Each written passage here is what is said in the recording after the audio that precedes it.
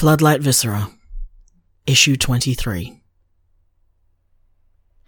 For your own safety, please hold on. The robotic tone is comforting. In a sea of sensory hell, noise and perfumes and humans pressed up against me, glaring at me for daring to exist. I fold myself into the smallest package I can, huddled against the window on the priority seating. Grateful that at least, because of my cane, no one will outright question me. They still hate me, though. At least the ones who notice me. I'm always well experienced in making myself invisible.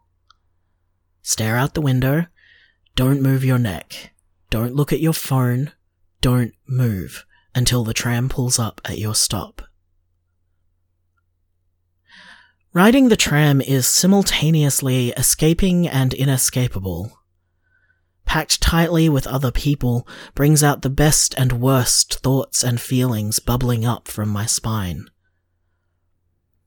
The best, our shared humanity, hearts and lungs and stomachs, hopes and dreams and fears, blood in capillaries, thoughts in brains, that all pulse in variations of the same.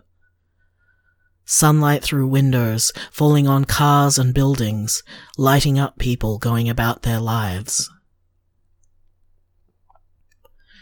The worst. Isolation, mistrust, and fear. Echoes and pressure waves surrounding my body and heart of every pain that I have ever felt, every regret that weighs me down.